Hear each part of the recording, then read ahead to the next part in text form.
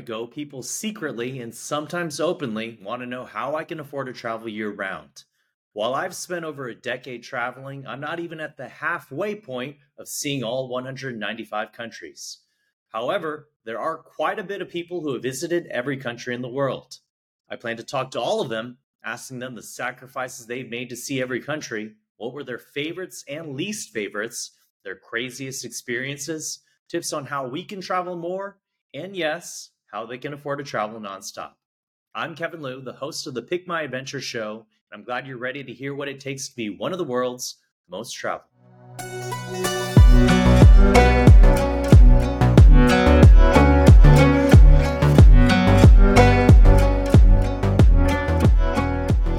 Hey everyone, I want to welcome Woni Spots to the show today. Woni, I am so thankful that you decided to do this interview with me because it's the first time that we have a woman on the show. And as you know, there's not very many female travelers who have traveled to every country in the world. So you're the first woman. You're representing a whole a whole continent, pretty much. But also, you are the first Black woman to travel to every country in the world as well. So there's so many stories and so many questions I have for you. But first off, tell me what made you want to travel to every country in the world? I first got into traveling where I was aware of it because I always traveled because my parents traveled. So when I first traveled really on my own, it was with a documentary. And the documentary was wanting to travel to every country. And I just was along for the ride. I was lucky enough to be um, chosen for the documentary, and I just wanted to do it. I thought it sounded like fun, and I had a flexible schedule. So if I was a few weeks late for school, I could be able to make that up. So it was decided that I would be one of the hosts on the show. So we began to travel and got to 160 countries. And how long did it take to do those 160 countries? And I know that typically I don't do much research on my subjects just because we can have more of a conversation during the interview, but I couldn't help Right. but read about your history because it's so fascinating, just your entire background. But you started your travels with your parents, I believe, in the 70s. Hmm. And then this show, pretty much, this documentary show started filming in the 80s, correct? 79 to 82. Oh, wow. So it took 3 years to cover those What, four? 160 countries. 79, no, 4 years. It was going to take 5 years. Um, but the final year, they didn't get the funding for it, and the producer was having health issues. So everyone was waiting for the next time to come around, and the producer was like, you know, I'm not really getting this set up. We really thought we had the 5 years to do this, but it turned out that that fifth year didn't happen, and the people involved went on to do other projects and couldn't, just couldn't come back. I was Now, waiting though. yeah. So I have so many questions about the documentary because, to my knowledge, that footage has never seen the light of day. It's never been put out there at all. It Do is. you know where It was released in South Africa, Oh, and okay. it's a documentary, but it's old, and I can't get a hold of it. People Hmm. have seen it, commented on it, but I can. And a lot of independent films end up like that. And it Mhm. also wasn't presented as one thing, it was cut into segments. And I don't even know how those segments were put together or how many segments there were, but I do know that it was put out as a series because they couldn't say that they went to every country and present it as one thing.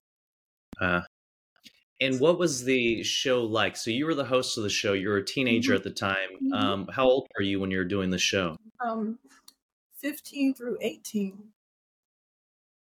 Wow. And so, what was the style of the show? And when you were in these countries, in these cities, what exactly Hmm. were you doing? I mean, nowadays Okay. we have a travel show for everything. There's a travel show for Hmm. food. There's a travel show for extreme travel. There's the Amazing Race.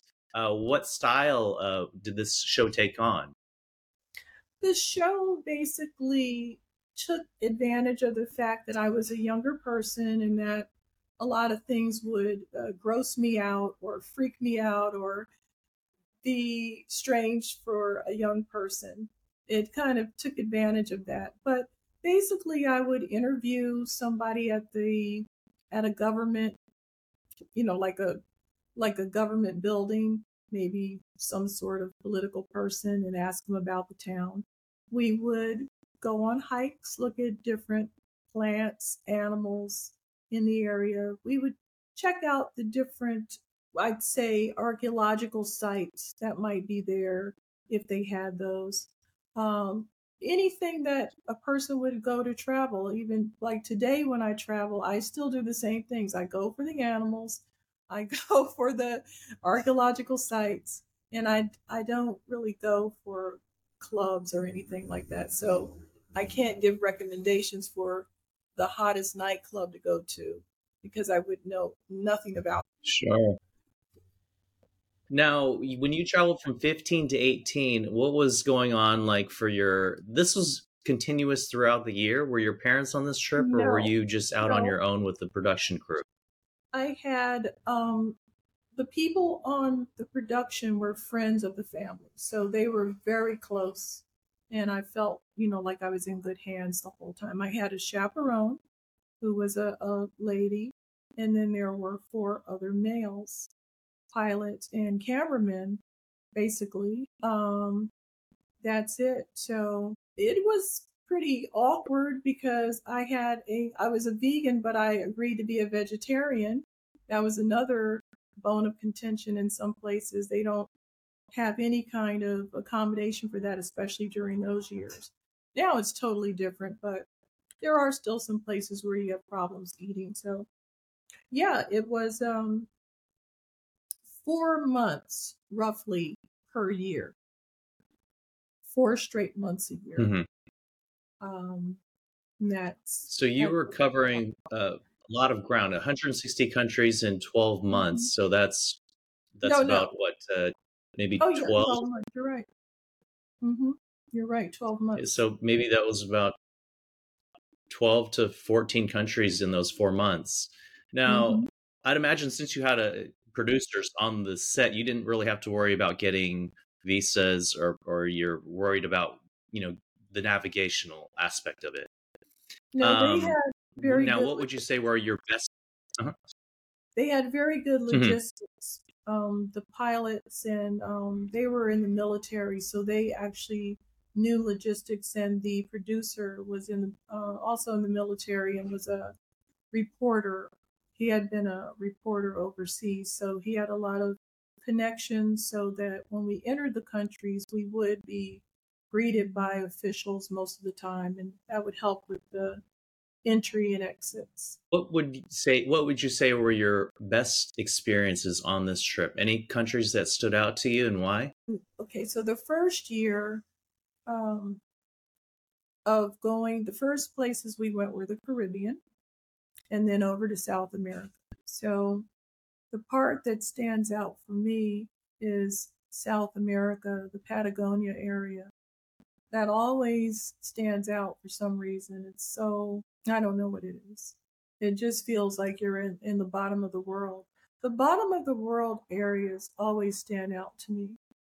So, South Africa in the, you know, along the coast and that area. I went to that area again when I was going to Antarctica. So I really like that part of the world, just the way that it feels. It has a very uh, touching feel that makes me want to go back over and over again to visit. Just to stay there. I don't even know why. I like the animals down there. You can see penguins if you plan it right. You can see those animals that look like llamas. I forget the names of them. They have different names, but they're in the llama family. Hmm. Um, I like that more than just the islands and the beach because it's started to blend together. The islands, like, which one was that? And it started to Yeah, become repetitive. You know, you really have to seek out I something in. agree with you. Mm-hmm. So in So that part sometimes of when I think about, no, go ahead. oh, I was just saying that sometimes when I think about some of the Caribbean islands that I've been to, like Barbados or Curacao or, some of these islands there, I oftentimes can't remember which beach was where or, where did I see this because they all do kind of blend together. I'm not saying they all don't have great characteristics, but they, in general, it is hard to differentiate. And I feel bad. I wonder whether sometimes my memory is going because I'm like, I don't remember if it was here or here. And I think that's just a negative. That's a negative aspect of traveling so frequently. Is like some places just start to blend together. I kind of relate it to when you watch a movie. Maybe when you watch two movies in a day, and as a kid, I used to watch two or three movies in a day, and you kind of don't remember which part happened in which movie. Um, so let me ask you, I know that you did these travels when you were 15 to 18, but also you traveled so much as a child because your father and your mother were professional uh, musicians, Right, composers, songwriters, pianists, right. models. So you kind of grew up traveling so much. Do you feel like you maybe took a lot of it for granted, or did you have a chance to appreciate it?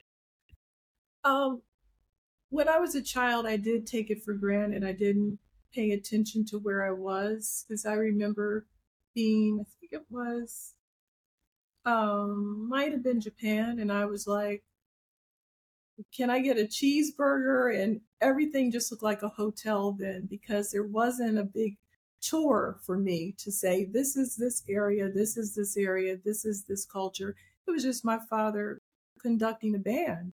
And that's all I would see is a hotel and, whatever he was doing. And I didn't get to see the landscapes or the animals or the people or where they shop and what they do in these different places because I was just really in the hotel, uh, really close to what my parents were doing at the time. But as an adult, those are all the things that I can see, and I can get the enrichment that I want instead of because a lot of times my first idea was to go to the best hotel I could afford and get mixed up in it. But then I realized that I really love going to the yurt and staying in the yurt in Mongolia and not staying in the fancy hotel in Mongolia. The yurt was really a moving experience that I won't forget.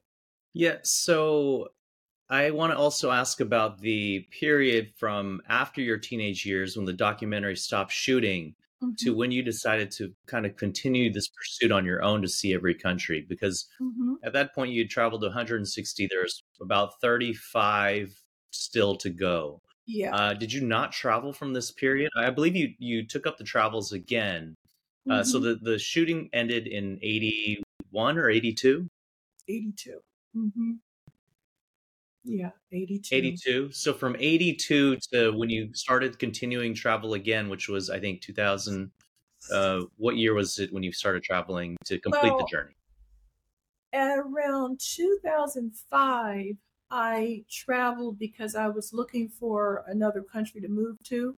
So it wasn't to go to every country. I Mhm. was just like checking out different places and saying, what's going on over there? Maybe I want to move out of the United States. I didn't like what was going on, similar to now. And I was auditioning countries. Yeah. So I went over to see whether I would like it. And then I ended up coming back to, I was living in New York at the time. I ended up coming back to California and living in a different part of California. I lived in San Diego for a while. And around 2014, I started thinking because I had gone to France and hung out in that area. I said, why don't I go to all of the countries that I didn't go to? And that's really when it got into my head that, hey, I didn't see major countries, or I didn't see countries the way that I wanted to see them, or I missed things. And so, since I'm going to be nearby this one, I could see, perhaps I already went to that country, but I want to see it again because I didn't see what I wanted to see. So, that's when I began to travel between 2014 and 2008. So between 1982 and 2005, when you were auditioning Mhm. countries, did you not travel much, or was it mostly just in the United States? Uh, yeah, I didn't travel much. I was busy in school, and I just had a lot of things piled on me that I had to accomplish. And just, years just slipped away. That's why it took 40 years, because you can get caught up in, having a relationship and working and going to school and doing all these away. I can't get away. I have to ship things. I have to do things. And my boyfriend's not interested in going to these places. Every situation I was in was anti travel, and even if Hmm. you find someone who wants to travel, they will not want to travel and do what you want to do. So it's very special to find someone who wants to travel to those places, far flung places, which are the places that I like, and wants to do what you want to do in Hmm. them, because they may say, "Yeah, I want to go to Mexico, but I want to go to a bar and drink all night," and that's Yeah. not what I would want to do. So finding the similar travel styles, Mm-hmm. because Yeah. I find it rare these days, especially with social media, which I want to get into in a bit. But with Mm-hmm. social media these days, I feel like everybody wants to travel. Yeah. Finding the right style of traveler is, I think, important.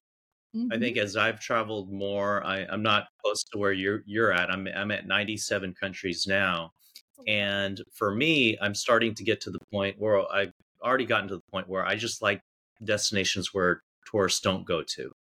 I like Mm-hmm. going to these places that there's a lot more to discover that I don't know much about. Mm-hmm. And I find that a lot more interesting. And I actually do enjoy having a drink with a local and traveling solo. You have to put yourself out there.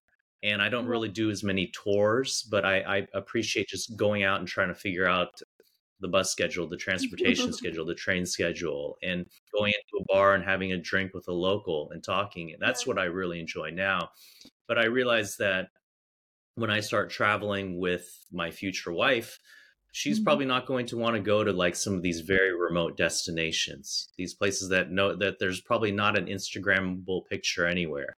Um, Now, can I ask you about, with your travels, you started traveling before social media was even around. Right. And now that social media is kind of blown up, have you started to adopt a lot of social media? Because there is this whole contingent of followers who are very interested in these travelers who have been to every country. Um, I Um, still have yeah, not, I still have not, sorry, I still have no not problem. Don't worry. wanted to, um, be so, I'm not an extrovert. I'm an introvert. So I still don't feel comfortable going, hey, this is what I had for breakfast. This is where I am. I just don't feel like doing that. It feels unnatural. And when I first came out, people were like, no, you've got to put pictures up. You've got to do this. You've got to do that. You have to be in heavy competition with all these people. This is how you do it. And they gave me really good advice. I'm not saying that their advice wasn't good, but it felt uncomfortable. I didn't feel comfortable doing it. So I just stopped. I put some pictures up and I just stopped um, doing it, because I felt like I I'm not a model, and I did not put travel together with being a sexy model. Okay. So those to me are two separate things. But It's not that I don't like the pictures that I see. It's not that I don't get inspired to travel when I see them, but I did not feel like I just felt like the travel was personal for me and not really something that I was going to share with everybody. So, um, I'm not Hmm. against, but I just didn't go there to make a sexy pose in those places. Maybe I will do something more professional in the future, but those are just pictures for me. Any picture you see was just me saying, "Hey, I was on the Great Wall of China," and that's it. It was just for me. It wasn't for Yeah. social media at all.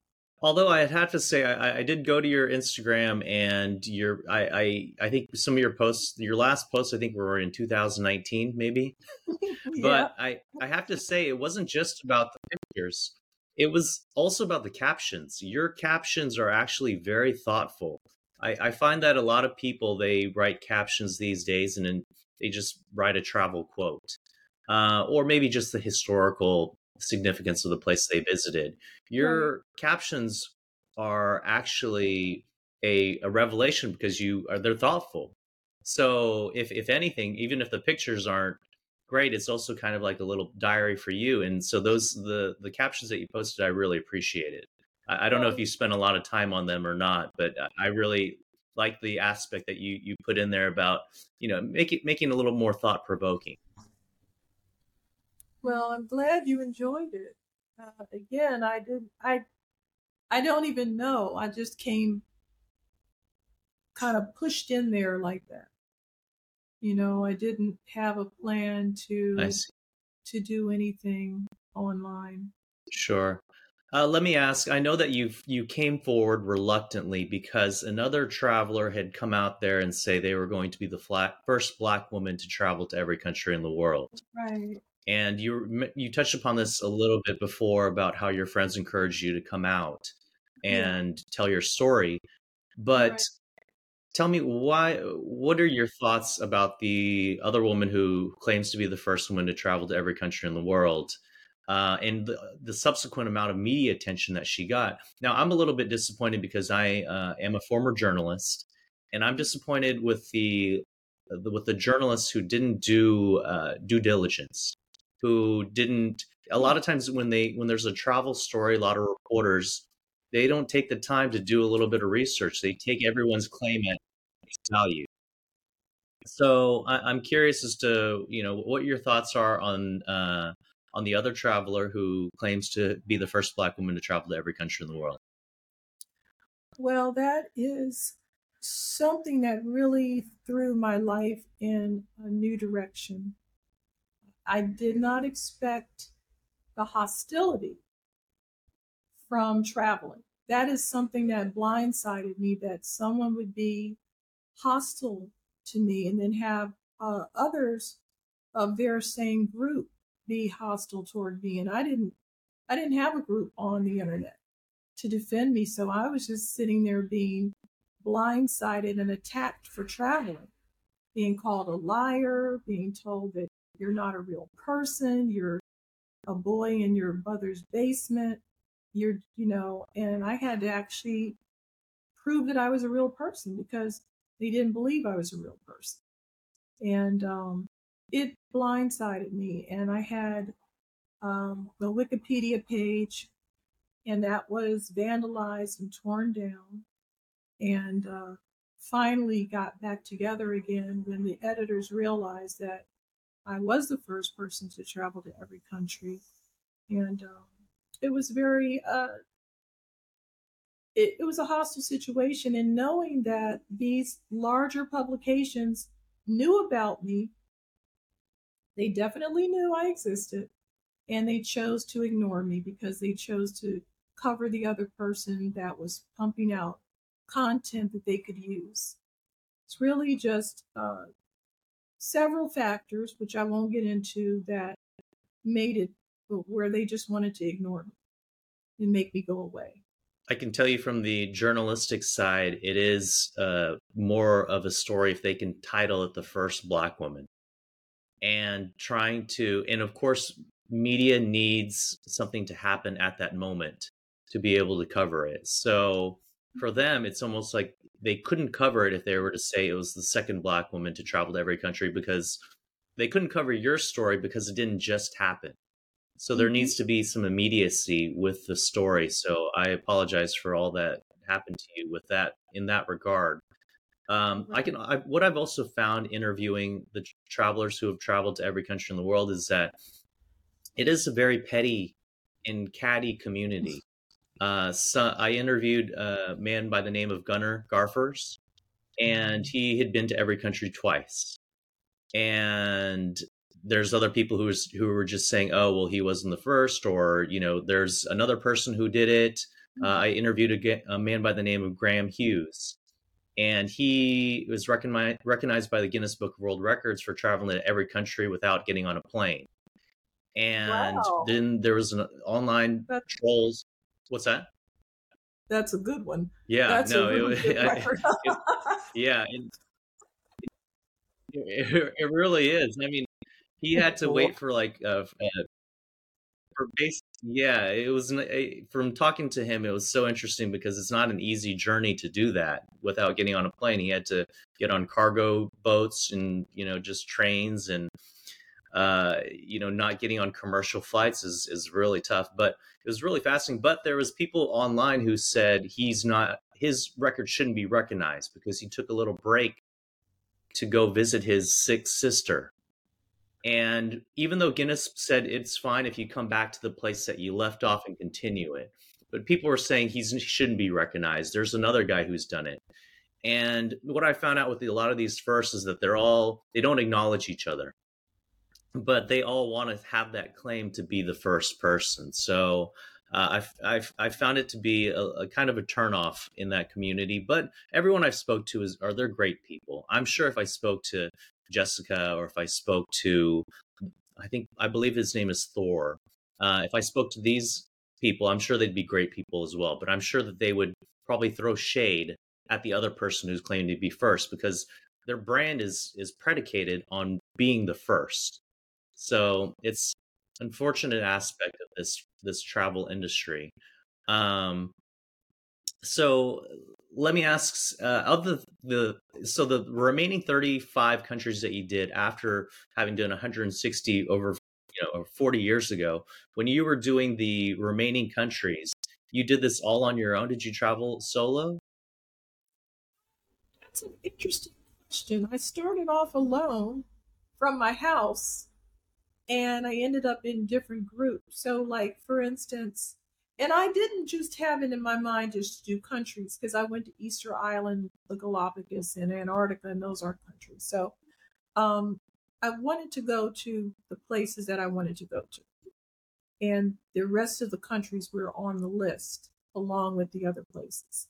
So, again, when you go to Easter Island, you could get on the plane alone, but then when you get ready to go see the heads, you're going to go with a group because you're not going to, that's just the way they do it. When you're in Antarctica, I can't go alone because I'm on a cruise ship. And then from the cruise ship, there's like it's like an icebreaker ship. And then they have a Zodiac boat that you get on. And then that will take you over to the islands where you'll see penguins and stuff like that. So you can't go alone because that's impossible. I cannot, sail my own boat up and and you know throw out a zodiac boat or a kayak and do something alone. I have to go with a group. So some of these places, Sure. Galapagos, I literally don't remember how I got there. There was so many taxis, water taxis, and things. There's like a part missing or something. And then all of a sudden I was at the hotel and they said, "Oh no, this isn't it. You have to wait for the ship to come to take you to the different islands to see the different things because it's not all on one island. So the blue-footed boobies are one place and then these other things are this place." And so you can't see it. You can't just go fly over there and go, "Oh, I'm in the Galapagos. I see everything." It you need Yes. assistance. So I started off alone, but I ended up um, in a group, and it was fun. I mean, I loved the group, but again, those were people that probably had fun because they were people that wanted to do what I wanted to do, and so we all thought it was fun. Wani, can I ask you to center the camera just a little bit more? Oh, sure.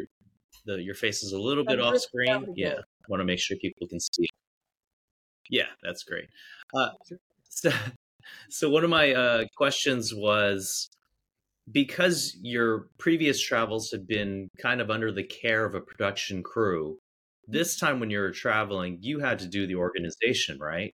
So what Oh, was that like? Did you enjoy this process? Do you realize how difficult it was to have gone to the 160 countries now that you did all the remaining countries where you planned everything on your own? the logistics is unbelievable in some of these situations. And even with support, because I used tour companies to help me with it. And it still, has glitches here and there. So it's tough when you're out there going to all those countries in a row.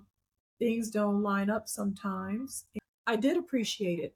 I basically, when I travel, I put together what I want to do and in the way I want to do it. And then the travel companies will come along and want to sell you what they want you to do. They're not used to dealing with people with strong opinions about about what they want to do in a place. So they'll say, "Oh no, you're going to zip line, and then you're going to go over to this bar. You're going to go on a wine tour." It's like, no, I'm not. I guess I don't drink wine. No, this wine tour is what you're going to do. No, it's not. So it's kind of some arm wrestling going on. Mhm. But I'm pretty firm in what I want to do, what's gonna make me like the trip. So I do put it together, but I let them do a lot of the logistics. There are some little inter-country flights, domestic flights within countries that I can't even see, or there's some little charter flights that are inexpensive that I don't know about, and they know, hey, all you have to do is take a 2-hour flight over here and it's $50, but I can't see that online. So they do have to do some of these things, like in places like Kazakhstan, uh, where you could save driving 8 hours by taking a flight. Yeah, I let them do it. Mhm. So, what is your style? You said you don't drink wine. You're not into going to the bars or the clubs. What is your style of travel? What do you enjoy the most when you talk to the tour guides or the tour operators? What do you tell them that this is what I want to see and this is what I want to do? Um, I always want to know the history of the place. I really go into the ancient culture of it. For me, it makes me um, it's a good starting point, and then I can look around and see where people are now and what they're doing now. But it helps me to start at the earliest points of that area, and I view the areas as regions now instead of individual countries. So um, I will just pick out different places in South America to visit. I will pick out I would never go to each individual Caribbean island at this point. I'll probably pick out one that I wanted to visit that I like the best. And I just go by regions and get a feel of the area. But I let them know that, yes, I like animals and I want to stay in a traditional housing like a hacienda is fun to stay in um, over a hotel, a regular standard hotel. Um, so animals and traditional living is number one, and then the archaeological sites in the area or anything. Um, it could be anything. It could be ruins of a building, or it could be a dinosaur footprints. It just depends on where I am or what they can show me. So those are the main things. I do like to go to the cultural shows to see, what dances and singing and artwork that people do. So those are some of the things that I do. that I like to do. But it does, I probably won't be going to any nightclubs or drinking. I mean, I don't drink, so. But I like going to the vineyard. That's Yeah. ironic. I like vineyard tours, but I just don't drink wine, Uh-huh. you Yeah. know? No, I think vineyards. I do drink, but I do love the vineyard tours Mhm, because they're just beautiful. The way that they do the tasting rooms mhm. are just gorgeous. So because you're going mostly through tour agencies, does that mean that you're not staying in hostels, you're not backpacking, No, you're not budget traveling? no, I'm not budget traveling. No. I Hmm. feel like I've paid my dues on some of those things, and so I want to be comfortable.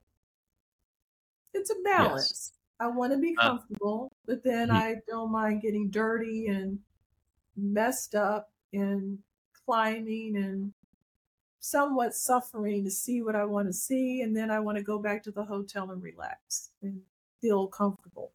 Yes, absolutely. I tell people I'm not a backpacker or a budget traveler. I'd say I'm Yeah. kind of business casual Mhm. because I have one foot in the real world where I actually work in technology. I just work remotely, so it allows me a little bit more comfort. Right. Um, but that's not to say I haven't stayed in hostels before. And I actually enjoy hostels because you meet so many people. And a lot of times you're in countries where they don't speak I speak English, Spanish, and Mandarin. And a lot of times you're in countries that don't speak any of those three languages and you get tired of not talking to anyone all day. And so a lot of times I have stayed in hostels. I'll get a single in a hostel, but even before then I have no problem staying there because it's just part of the experience. Yeah. Now, let me ask you, because a lot of my listeners, a lot of my friends, they're always curious, how do you afford to travel? Can I ask, how are you able to afford to travel? Because my listeners would definitely want to know what they can do to get on the same path. Well, I don't have any responsibility, so I just, save up money throughout the years and put it away for that. I don't have some of the responsibilities that my peers have with children and stuff like that. So uh, it's pretty easy because I don't have high expenses and I am a minimalist, so I am very choosy about what I spend money on. I prioritize travel. That's good. Can I ask what you've done for work in the years leading up to the completion of your trip? It's been very boring. I've just done e-commerce. And I got into that. I went to school for a whole lot of stuff and I ended up doing e-commerce, just buying things wholesale and selling them to people that sell online. And I did that for since 1999. And I kind of tailed off a bit, kind of semi-retired, but basically that's what I do. I see. So let me ask you now, what do you have plans for in the future travel wise? Are you still traveling? Because I know you completed your travel, uh, the 195 countries in 2018. Right. So because you completed the travels in 2018, what did you do after that? Did you take a break again? Are you looking Uh-huh. to travel some more? I took a break. I was writing various books on different topics. I wanted to get that out of my system. Um, and I have been focusing on traveling in the United States. I have completely, shamefully ignored the United States as a travel destination because everything else looks so exotic and so interesting. I never even considered, I mean, my parents drove across the country a couple of times, well, maybe three times. And so I did see a lot of the country, but not, driving through is not seeing. So uh, I did see some of the things that I wanted to see. As I had really neglected the United States has some really interesting things that I neglected, especially in that Four Corners area where they have that in Arizona where they have that wave mountain. You know, the one with the swirled. designs on it. It's like a cave. Yeah, I did visit that. I went there during the pandemic. Oh, Horseshoe Bend. yeah. That whole area has Yeah. some really, really cool things to visit. We So have a that's lot of number one on beach. your list. What else would be high on your list? Well, What's that? it still seems exotic to go other places. So I'm not going to say it doesn't. It Hmm. does. So the Lapland is on the list. I already went to the North Pole, which was something I wanted to do. I went to Greenland, but Hmm. I still didn't go to Lapland. And that's where I think I'm going to have more fun. They're also set up for tourism where Greenland was like, what do these people want? Hmm. The part of Greenland that I went to, it was like they closed the store on us. We got off the plane and they were like, "Oh Lord, what did these people want?"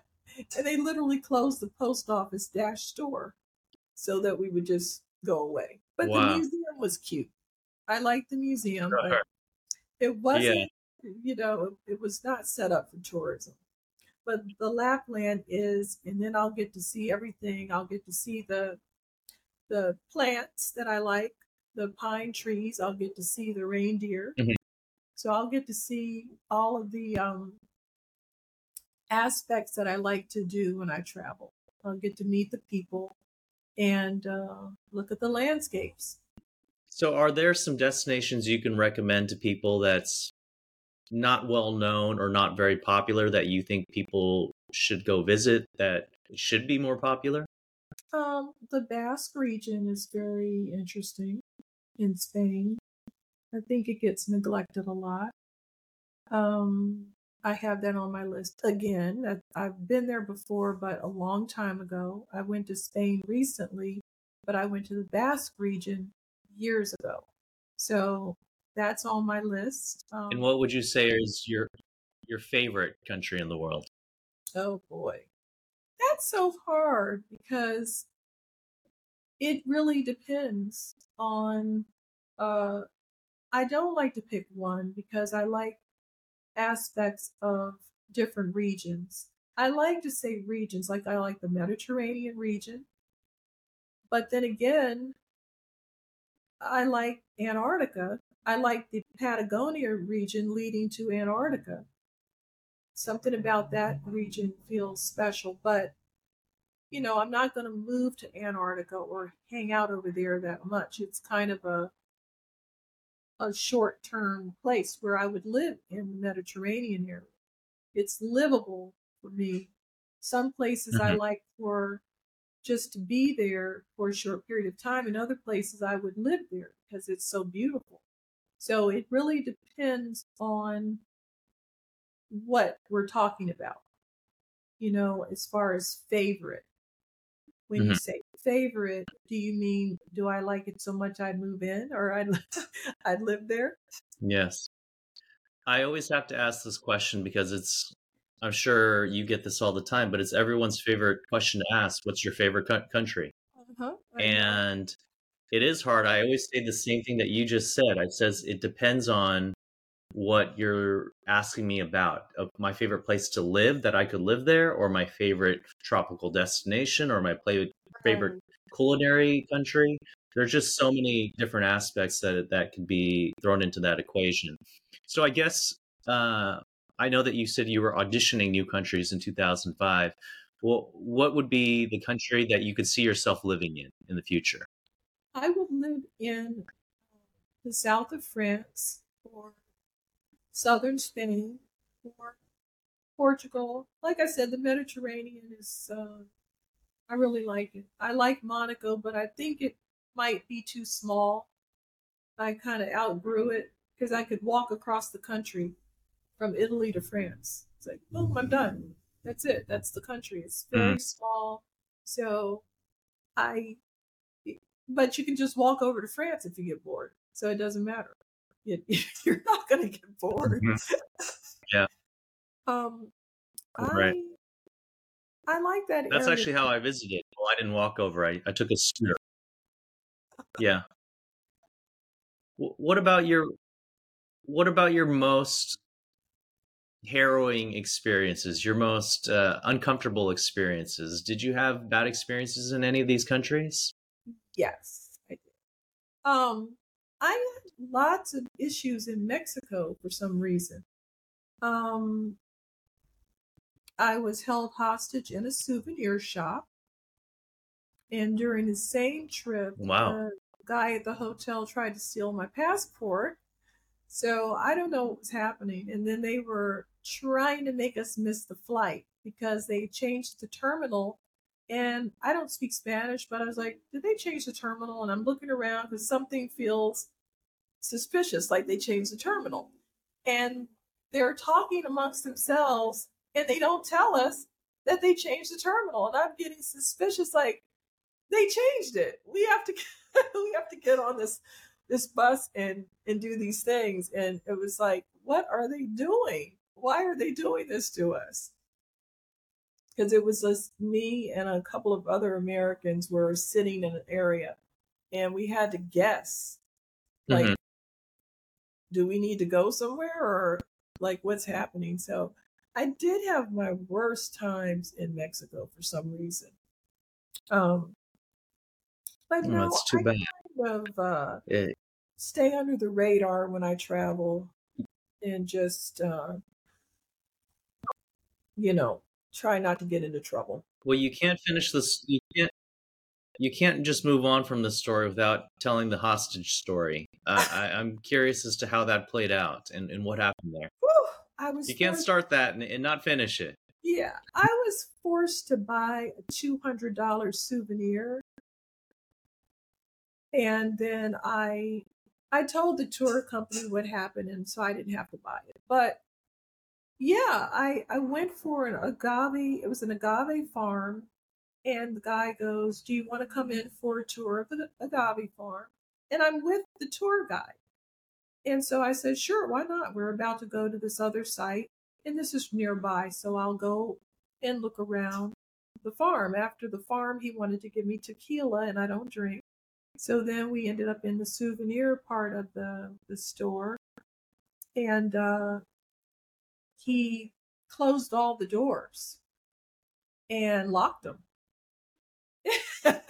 And my tour guide is Hmm. standing near one Yeah. of the doors, giving me a quizzical look, and he's like, "Well, don't you want to buy one of these souvenirs?" And I said, "No, I don't, because I have to carry all these things, and I can't buy this big basalt heavy statue. I don't have room for this in my suitcase, and I have other places I'm going. This is the first place in a line of places that I was going. I didn't want anything that heavy." He's like, Mhm. "Well, this is the cheapest thing that we have. So, you have to buy it. Don't you want to support my family?" And I was like, "What? This guy is really Mhm. losing it." He kept grabbing at my purse to get my credit card out. It was basically uh, robbery. Wow. Yeah, Yeah. and I was. No, I've definitely been around some. I didn't want to That's start. got to be very scary. It was. There's a delay in the Mhm. the reporting. Sorry. Oh yeah. No, no, no. Yeah. So I've been in situations where I've done different tours to see different monuments, and at some point they will take you through tour shops. I feel like it's just a backroom handshake deal that they'll bring the group into the gift shop, and I'm sure the tour guides get a cut of anything sold. So they're pretty much working in favor of you buying something. But that's Yeah. scary. I've been in back rooms before where I'm like, how did I end up here? Why do I feel so much pressure now to buy something? And sometimes you do, sometimes you don't. But I mean, that's a scary situation. I'm sorry you're involved in that. Um, Now I want to ask you a little bit. I had some of the listeners who had some questions for you, and one was, which country has been the most difficult being a woman? Well, I'll say what stands out is Morocco. I love Morocco, and it's not really that hard on, it's not visibly hard, but I am basically confused. It would be better if it was just women can't do this and women can't do that. And I knew it. But what's confusing is when I can't go swimming and the men can go swimming on a hot day. But I have to have a belly dancer gyrating on me when I'm eating lunch. When I, it's like, wait a minute, didn't you say I couldn't wear certain things and do certain things, but now I have a belly dancer entertaining me that I don't want? And so it, Mm. you know, I think I get triggered by the hypocrisy of things. If I see hypocrisy, then I Hmm. kind of get, angry. But again, I'm not there to challenge their behavior or beliefs. I'm really just trying to fly under the radar. I know that I'm not going to like certain foods. I know that I would never eat certain things. I would never, you know, tolerate being marginalized in my real life, but this is not my real life. This is a place that I'm, wanting to see, and I have to go along with what's going on. So I don't really get that angry. I know that that's how they are. I know that that's where they are. And maybe they don't want to advance to somewhere else. Maybe that's just the way they want to be, and that's fine. As long as I wasn't born into it and I don't have to deal with it on a long-term basis. But you'll find that behavior in most Sure. of the Middle Eastern countries. That's just the way it is. Yeah, I think it's unfortunate. I mean, you have some countries where, and you look at the Taliban, where women aren't allowed to go to school now, or Mhm. some Yeah, countries where women have to cover up because of their religion, and the men don't have to do the same thing. And I don't want to right. get into a religious, um, Right. discussion, but what about being black? Has that played a part in any of your travels? Have you ever experienced any type of racism in your trips? Well, I'll say I've seen racism. Yes, I have experienced racism. A lot of times, curiosity is mistaken for racism. Some places have never seen a person like me or any shade of black person. You just really have not. They're not even very not used to tourists. So even when they see another person that's not like them, they're shocked. So you have to realize that some of the attention you may get is curiosity. Okay. And a lot of the attention that I get is really just basic curiosity. I have suspected people of being racist, and I have experienced things that I know are racist, but it just pops up anywhere. It's not like a particular place. It really is not a particular place. And you can be in Africa and have ethnic bigotry toward you. You could be called names when you're in Africa shopping. You could be triple charged in Africa. So there's just no way to know when this is going to crop up. I don't know when it's going to happen. I can't say, well, if I go over here, everyone's going to dislike me.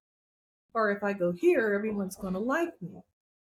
I really don't know what's going to happen in any place that I visit. I really just don't know.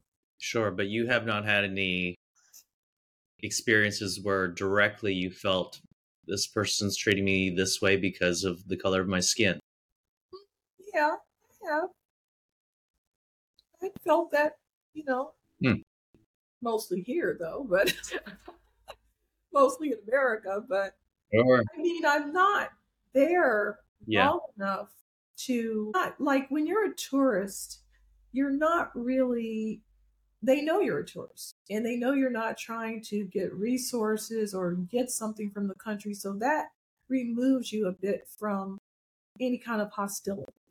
If they think you're an immigrant or someone coming to get something, that could cause um, racism towards someone. As long as they feel like you're a tourist, then you won't have as much.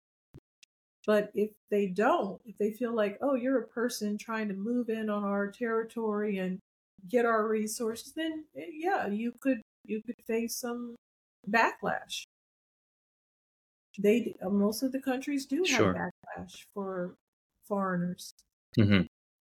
So I interviewed Romaine Wells. I think the reason why I actually know that you exist is because of Romaine. And Romaine's a great guy, and everyone speaks so highly of him in the travel community, but just definitely a great guy. But he was saying the only place he experienced racism in all of his travels was the US. Yeah, So, you're not wrong there. I feel like whenever I'm in the States, you always have to worry about your race. You have to, for being such a diverse country, it's in the back of everyone's minds, which is such an yeah. unfortunate thing. Now, did you notice in 79 to 82, 83, like in that period, you probably didn't see as many tourists in these Right. countries. It's Correct. travel. Not every country had their own airline at this point. Correct. What were the main differences that you've seen in these countries compared to your travels of recent? Well, you're right. Some of the places that I visited, they did not, they never saw anyone from the outside. And they just were very curious and didn't know what we were doing there. Um, where now most places that you go to are going to recognize you as a tourist. There's still a few places where they're not going to understand it, but most places have some sort of tourism now, even if they're on the do not visit list. There's a company taking people around Afghanistan now, and it's such a shame because that whole area has the most beautiful lakes and mountains that I've ever seen. Turquoise water and just Hmm. beautiful um, places in Sure. northern India. All of the stands, they just have Hmm. that look. The Hunza Valley, Yeah. Kashmir, and there's a whole lot of them. There's different lakes in different settings, and it's sad that some of those places are plagued with violence and people can't get in, or Hmm. there's no access, or it's dangerous to go. It's a shame because it's such a beautiful place. Yeah. I feel like there's so much more turmoil these days than there was Yeah. during that period. So many conflicts between neighboring countries. Now, what is your opinion on these country chasers now? You have a proliferation of people who are racing to see every country, and they want to be the youngest, they want to be the fastest, they want to be the first. Well, what is your feeling on these people doing chasing these records? Both ways. For me, it was more of a personal thing. Like, well, I've gone to all these countries. Why don't I go to the rest of them? I'm almost there. When I heard about the records, I said, hey, I could do that too because I'm almost there. So it's interesting to do it, but it's not interesting when you're rushing through the countries. When you're just racing through, standing in front of something. Yeah, I'm in front of this. Okay, bye. That's kind of insulting to me. You know, it just feels Hmm. like you're using the country somehow. So I just wish that people would at least um, visit a little bit longer, but they can if they're trying to break a record of who's going the fastest. So it seems like a waste of travel to go the fastest. Yes. I agree. My last interview that I published was with a guy named Indy Nelson, and he did all of the countries in uh, 539 days, and which is the fastest.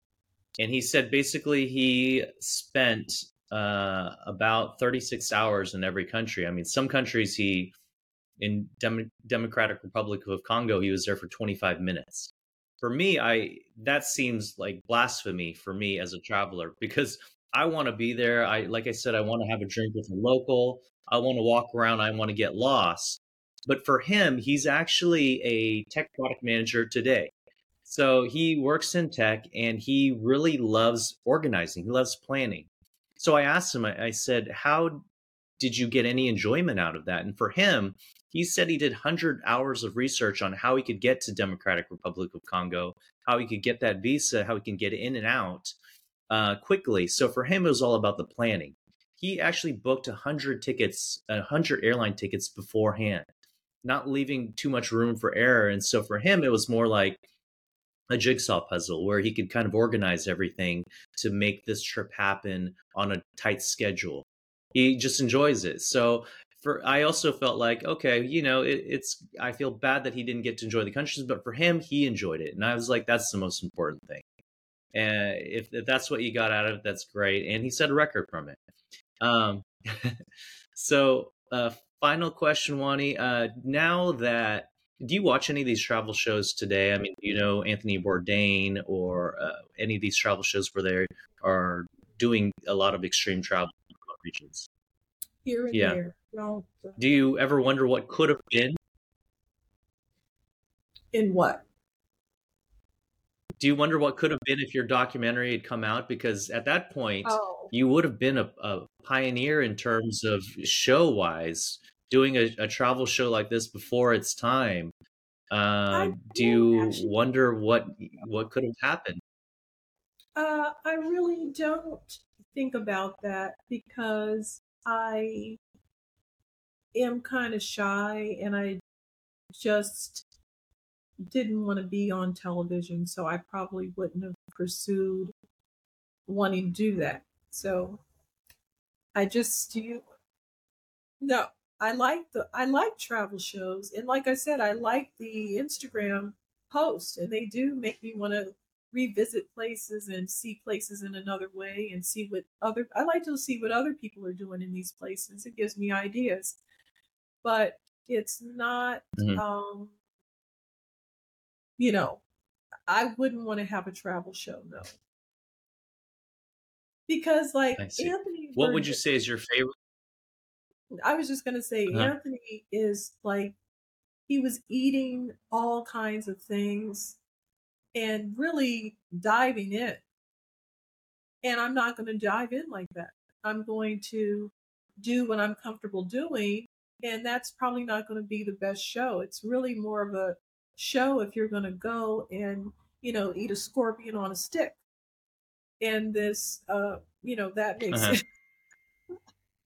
that's more interesting than Sure. me going through saying, "Ew, I'm not going to eat," this type of thing, or I'm not going to eat a lizard, or I'm not going to eat this or that. It's more interesting that way. Someone is adventurous enough to try everything. Well, Wani, I want to thank you so much for the time. It's been so interesting and learning about your life and your background.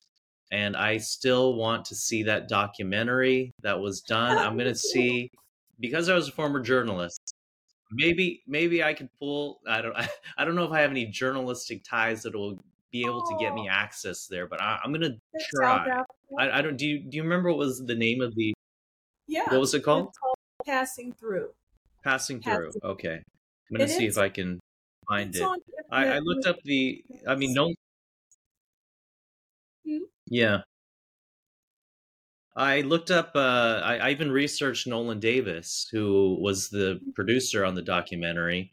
And I'm sorry, it seemed like he passed away at an early age. So, um, it's unfortunate, but yeah, I would love to see that. I mean, going to 160 countries at that age and the footage. I mean, if you had access to the raw footage, just it would be And fun to I'm look at, I'm sure. unable to reach his son. I saw that his son left Mhm. like a notice on one of his books, and I've never been able to contact his son or daughter, which who I knew when I was a child. So maybe if I can locate them Mhm. somehow, they might have some of the footage Yeah, of it. They may have some raw yeah, tapes. So I'm still working on it, still trying to sure. find them. Yeah. Possibly somebody out there listening. Nolan Davis, passing through. He's Yeah. a journalist. He wrote a book. I believe it was Six Black Horses. Hmm. That's right. And so, if anyone out there is listening and is a better sleuth and stalker than I am, then let's help Wani get that footage so she Yes. could see her travels It'll be from embarrassing, but 40 years ago. So, sure, it would be fun to look at. Wani, thank you very much for joining me today. I appreciate thank it. you for having me. It's been fun. Remember, you can find more information about today's interview subject at pickmyadventure.com and discover more interviews. Don't forget to subscribe. See you next time on Pick My Adventure. I'm your host, Kevin Liu. You can find out more about me on Instagram at Pick My Adventure Traveler, where I let you pick my destinations and travel activities through polls.